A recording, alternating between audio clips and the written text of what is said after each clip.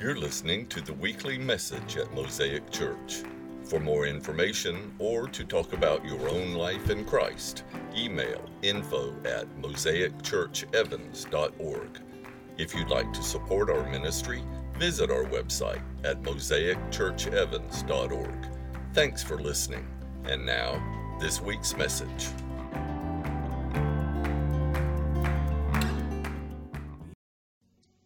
So I want to read this to you from Isaiah chapter 35. The chapter is actually headed, Joy of the Redeemed. The desert and the parched land will be glad. The wilderness will rejoice and blossom like the crocus. It will burst into bloom. It will rejoice greatly and shout for joy. The glory of Lebanon will be given to it, the splendor of Carmel and Sharon. They will see the glory of the Lord, the splendor of our God. So strengthen your feeble hands. Steady the knees that give way. Say to those with fearful hearts, be strong, do not fear. Your God will come. He will come with vengeance and divine retribution. He will come to save you. And then the eyes of the blind will be opened and the ears of the deaf unstopped. And then the lame will leap like a deer and the mute tongue shout for joy. Water will gush forth in the wilderness and streams in the desert. The burning sand will become a pool, the thirsty ground bubbling springs. In the haunts where jackals once lay, grass and reeds and papyrus will grow. And a highway will be there, and it will be called the way of holiness. It will be for those who walk on their way. The unclean will not journey on it. Wicked fools will not go about on it. No lion will be there, nor any ravenous beast. They will not be found there, but only the redeemed will walk there. Only the redeemed. Those the Lord has rescued will return. They will enter Zion with singing. Everlasting joy will crown their heads. Gladness and joy will overtake them. And sorrow and sighing will flee away. Biblical joy is not rooted in our circumstances, but in our proximity to a joy-inducing God. So I want to call this message Joy in the Wilderness. Joy can show up in even the most difficult circumstances. That's Paul's point in his letter to the Philippian church. He's writing them in jail, and from that place he wants them to hear that his hunger is being stirred up. His hunger for joy is being stirred up by his bad circumstances. It's a hunger for the unbridled joy of heaven. So look with me at Philippians chapter 1. We're going to start with verse 12. Philippians 1, verse 12.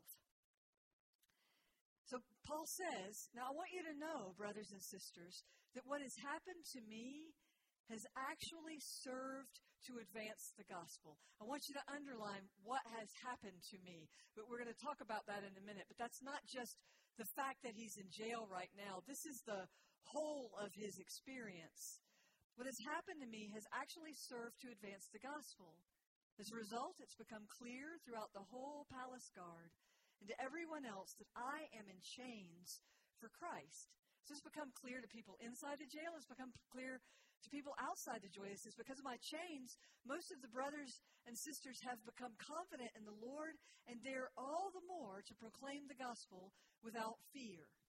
So Paul says he wants the Philippians to hear that redemption is reason for rejoicing. He says what has happened to me has actually served to advance the gospel. It's become clear to everybody here that I'm in chains because of Christ. And the brothers and sisters who are not in prison are becoming more confident because of my witness. So I can't lose. And then Paul says, what has happened to me has actually served to advance the gospel. He's not just talking about his arrest. He's talking about his story. This is the Paul who held the coats of the people who stoned Stephen to death. And Paul who encountered the risen Christ on the road to Damascus. And Paul who was struck blind for a few days while he kind of figured out what's he going to do with this Jesus. And Paul, who then became an evangelist for the gospel, and Paul, who is now, because of that gospel, in chains. He's saying, for all that has happened to me, I can say without question that God has redeemed every drop of it. God has collected every crumb of my life, Paul can say, and every detail of my story, and has used it to advance the gospel. And that redemption is reason for rejoicing. It's why we always say there's no shame in Christ, and once you're redeemed, your story is your witness. So what has God done in your life? If you're pretty discouraged today, I encourage you to take some time with that question. What has God done in my life that I might have conveniently forgotten because I felt a need to whine? Side note, whining is not a spiritual gift. Paul isn't trying to sugarcoat anything or pass it off as a fake smile for the gospel. What he wants us to hear is that our past can actually serve as our hope because, listen, if God has shown up before, God will show up again. I was talking with somebody just last week who was in such a rough place. And the hardest conversations for a pastor are the ones where somebody's in a really rough place and you got no answers. You can't fix it. If you try to give cheap answers, it just dumbs down the gospel. Those are hard conversations. No wonder we've invented such unbiblical responses to other people's pain. We can't fix it. We don't know what to say. So we say things like, if God's brought you to it, He'll bring you through it. Which, sure, God may bring you through it, but that doesn't mean He brought you to it in the first place. Let me get an amen from some people who have done some jail time. God didn't bring you to that jail time. He might have brought you through it, but He didn't necessarily bring you to it. God doesn't need to be blamed for every bad thing that's gone on in our lives. How about this one? Everything happens for a reason. That's Chris and my personal favorite. Everything does happen for a reason, but you know what? Some reasons stink. You know what I'm saying? Humanity has invented these cheap responses to pain because we cannot imagine the possibility that God is not as afraid of our pain as we are.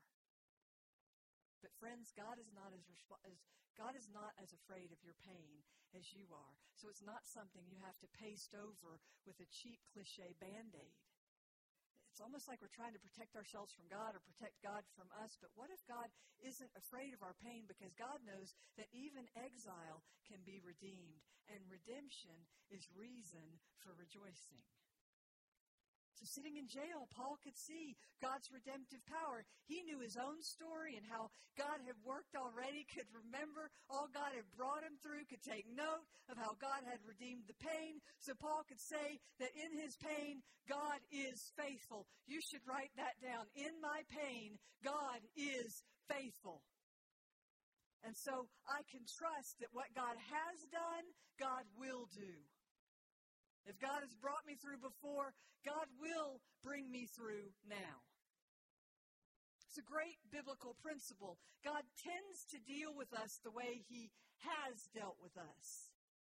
That's worth writing down too. God tends to deal with us the way He has dealt with us.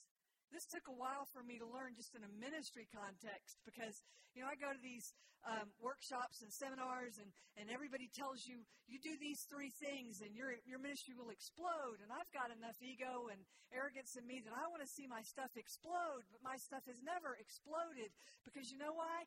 God works with me in a slow and steady way. I'm the person who has a long obedience in the same direction. And so when a person who has the gift of a long obedience in the same direction starts looking for fireworks to show up, that's a formula for frustration. And maybe you are looking for something to happen in your life that just simply isn't the way God deals with you. God tends to deal with us the way He has dealt with us. So if God has been there before, God will be there again. How has God dealt with you when you've been in the midst of hard things in the past? How has He dealt with you? I want you to say this together with me. If God has been there before, He will be there again. Say that together. If God has been there before, He will be there again. Why? Because because God is faithful. You know, years from now, when we all talk about 2020, there's going to be a lot of head shaking going on. But I hope that in the years to come, as significant and as heavy as this year has been for all of us, I hope the heaviness will be overshadowed in our memories by the great moves of God that we will all have experienced. And the renewal of the church that could not have happened without that pressure that is pressing us forward. I hope you will be able to say, when someone asks you what you were doing in 2020, that mostly you just remember that year as a tipping point of a great outpouring of the Holy Spirit in your life. Because listen, our God redeems everything. Which means that the beautiful potential of this season is that it could launch any of us into our most fruitful years. Do you believe it? Paul could sit in prison and say, verse 12, what's happened to me has actually served to advance the gospel. He could rejoice because the redemption he had already experienced was proof enough to him that nothing is wasted in the kingdom of God. So let me say it this way. You need to focus not on pain avoidance, but on redemption. When you focus on redemption, you will touch the glory of God. Roger Olson says, redemptionless Christianity is an oxymoron, which means there's no such thing as redemptionless Christianity. Redemption is the fabric of Christianity. Redemption is being woven into everything. God is constantly redeeming. God is constantly at work restoring this world to himself. So the fact that our faith depends on is only valid if militantly clings to a doctrine of redemption should be great news for rejoicing. Look at verse 15. Paul says, it is true, some preach Christ out of envy and rivalry, but others out of goodwill. The latter do so out of love, knowing that I am put here for the defense of the gospel. The former preach Christ out of selfish ambition, not sincerely, supposing they can stir up trouble for me while I am in chains. But it just doesn't matter. I just love that. He's like, keep your eyes on me, people. Keep your eyes on me. That part doesn't matter. The important thing that is that in every way, whether from false motives or true, Christ is preached. And because of this, I rejoice. Yes, and I will continue to rejoice. For I know that through your prayers, I want you to underline this equation, through your prayers and God's provision of the Spirit of Jesus Christ, what has happened to me will turn out for my deliverance. Through your prayers and God's provision of the Spirit of Jesus Christ, not God's fixing everything for me, but just providing me with the Spirit of Jesus Christ, what has happened to me will turn out for my deliverance. You know, this paragraph is cancel culture waiting to happen. But Paul chooses not to go there. There are folks who are preaching with impure motives, but Paul spins all of it toward joy. He says, I'm not going to take on the spirit of offense here. You know what? I'm going to rejoice because, which I just love. I will rejoice because. How will you finish that line today in your life? I will rejoice because. Paul says, verse 18, I will continue to rejoice because I know that through your prayers and God's provision of the Spirit of Christ, I will be delivered. And he says it like it's a fact, like 1 + 1 = 2. Your prayers plus God's provision equals my deliverance. That is kingdom math. It's a fact we can depend on. I can go ahead now, even while I'm in joy, and rejoice because people are praying for me. I can rejoice because God tends to act the way he has acted in my life. And God has provided for me before. God will provide for me again. I will rejoice because I have the Spirit of Jesus in this jail cell with me. So I'm not in chains. Even if I'm in chains, I'm already delivered. Rejoice because is a decision to choose an attitude rooted in obedience. I want you to hear me just for a minute. Go with me on this for a minute. Obedience, in the Hebrew word for obedience means to hear. But the Greek word takes it a little bit further. The Greek word for obedience means to hear and listen in submission. That's a big difference. Because if you're a parent, you get the difference between hearing and listening. You've had children hear you but not listen to you. But then there's this other, in the Greek version, there's this other definition I really like. It is to pay attention. I like that idea of obedience as paying attention to where God is at work so we can join Him.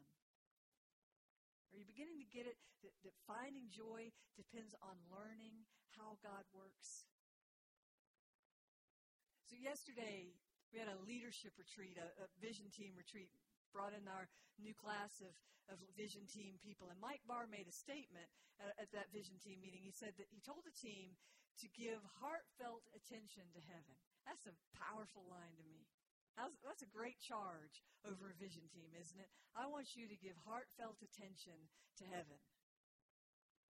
Powerful word for a room full of leaders in a Christian movement. Give heartfelt attention to heaven.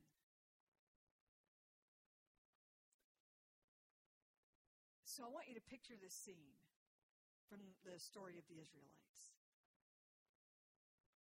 It's in the book of Nehemiah. He gives us this scene. Just picture it. Thousands of Israelites are standing. They've finished restoring the temple, which was totally a wreck. They restored the walls around the city that were all crumbled. And now they're standing at one gate. It's all been done, and now they're standing at this one gate. It's called the Water Gate. Isn't that the best? You can't make that stuff up. And they're standing there. They've all been called together after all this work has been done. And Ezra, the priest, is going to read to them from the book of the law. And they stand there for hours listening as the book of the law is read over them. They've restored the temple. They've restored the wall. Now they're restoring their spirits as the book of the law is read over them. And Levites walk through the crowds explaining the more complicated points to the people. And what's happening as the law is read over them is sort of like a gut punch.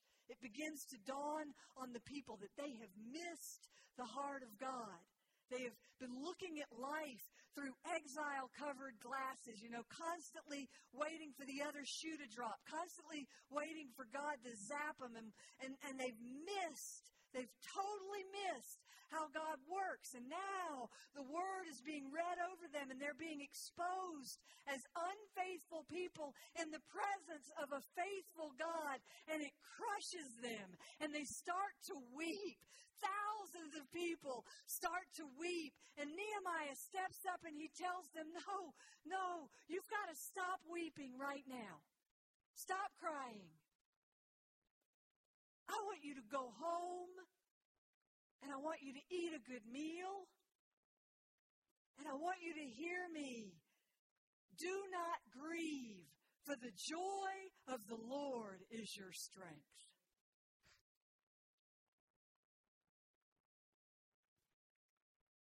Remember what God has done for us. Don't you die in the shallow end, he tells them. Remember what God has done for us. How God has worked, God will work. He is our Redeemer. And the story says they went away and they did what Nehemiah said, and they experienced this great joy. And they remembered how God works and how He has redeemed them. And they recognized that this Redeemer God is with them, and He is faithful even now. William Barclay says, listen to this, endurance is not just the ability to bear a hard thing, but to turn it into glory. Do you hear that? I mean, that's the second mile that all of us who follow Jesus are called to go. We're not just supposed to be enduring this hard thing, but to turn it into glory. And there's Paul sitting in prison. And just about every other word is rejoicing. And even from prison, Paul can rejoice because he has kingdom vision. He has chosen obedience, which is to say, he has given heartfelt attention to heaven. Listening for where God is at work so we can join him. Your prayers, God's provision, I'm as good as delivered. Look at verse 20. He says, I eagerly expect and hope that I will in no way be ashamed, but will have sufficient courage so that now, as always, Christ will be exalted in my body, whether by life or by death. For to me, to live is Christ, and to die, well, that's even better, because then I get the unhindered joy of Jesus. If I am to go on living in the body, this will mean fruitful labor for me. Yet, what shall I choose? I don't know. I'm torn between the two. I desire to depart and be with Christ, which is better by far, but it is more necessary for you that I remain in the body. Convinced of this, I know I will remain. And I will continue with all of you for your progress and for your joy in the faith. So that through my being with you again, your boasting in Christ will abound on account of me. Do you hear it?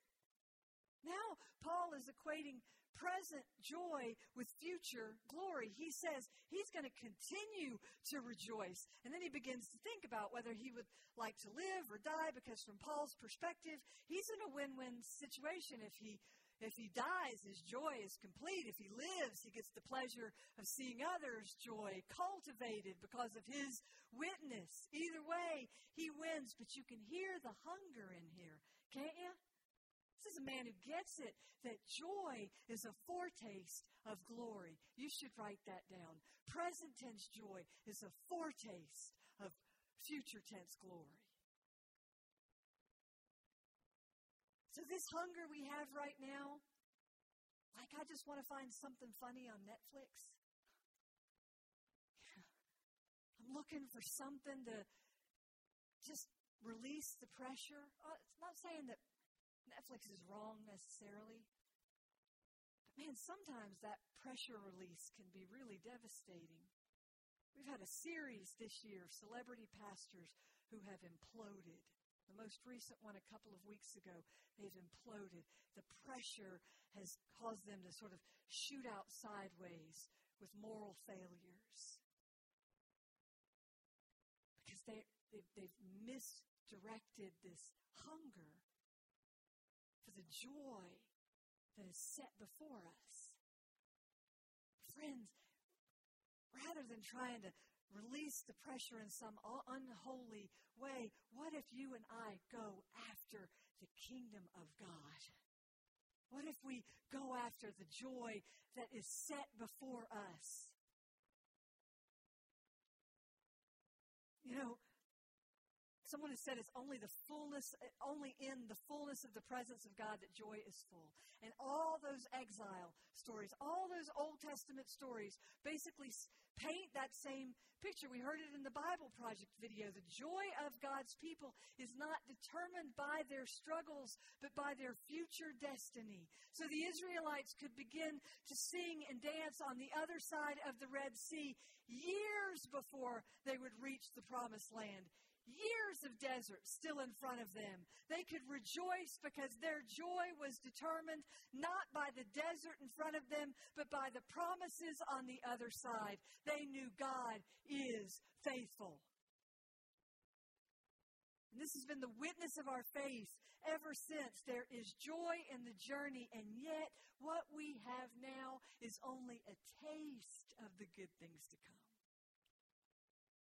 The writer of Hebrews says, Hebrews 12, Therefore, since we are surrounded by such a great cloud of witnesses to the faithfulness of God, let us throw off everything that hinders and the sin that so easily entangles, and let us run with perseverance the race that has been set before us, fixing our eyes on Jesus, the author and perfecter of our faith, who, for the joy set before him, endured the cross, scorning its shame, and sat down at the right hand of the throne of God the Father. Consider him who endured such opposition from sinners, so that you will not grow weary and lose heart. So much of what we believe depends on the fact of Jesus, who endured the cross, sitting at the right hand of God the Father right now in heaven on our behalf.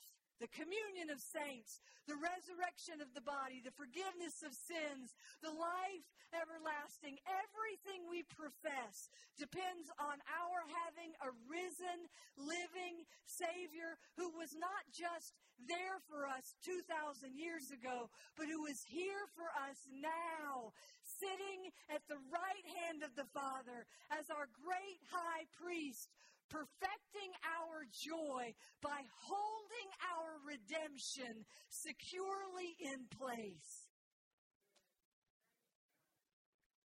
Think about that right now. The Lord Jesus Christ is holding your redemption in place. Our redemption is reason to rejoice. Hebrews 9:11 says, "But when Christ appeared as a high priest of the good things that have come, then," listen to this, "through the greater and more perfect tent, not made with hands, that is, not of this creation, he entered once for all time into the holy place, not by means of the blood of goats and calves, but by means of his own blood, thus securing for all of us an eternal redemption."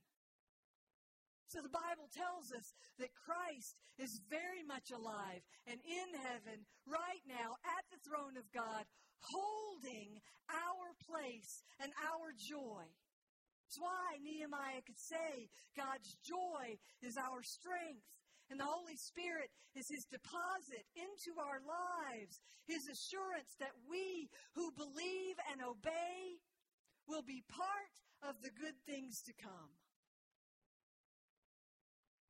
Redemption is reason for rejoicing. The bottom line is this: we need to let this season make us hungry for heaven. Now, I'm thinking about the first line of Ezekiel's prophecy, one of the best first lines ever.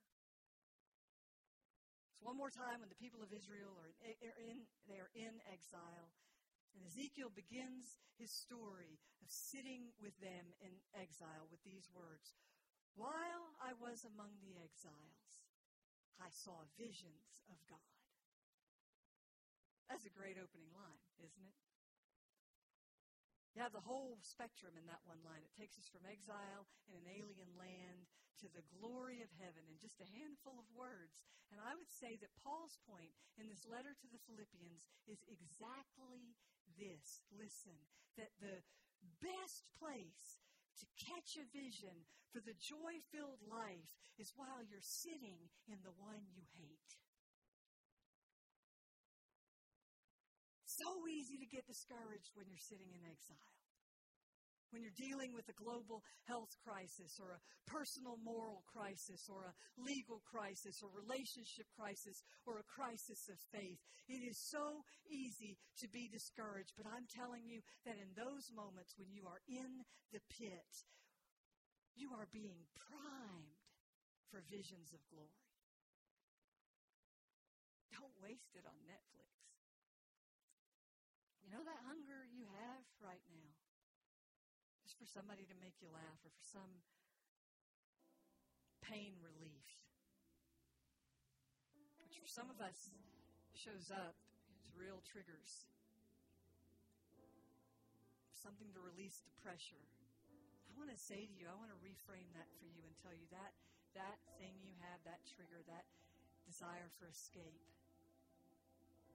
that's just God inviting you into glory. He's inviting you into glory.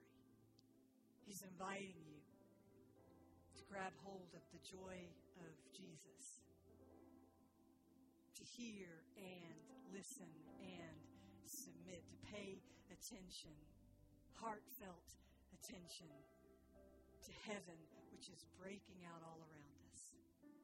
God has not left us. How He has worked is how He will work. He is faithful, and He invites you into joy. Thanks for taking the time to listen to our message.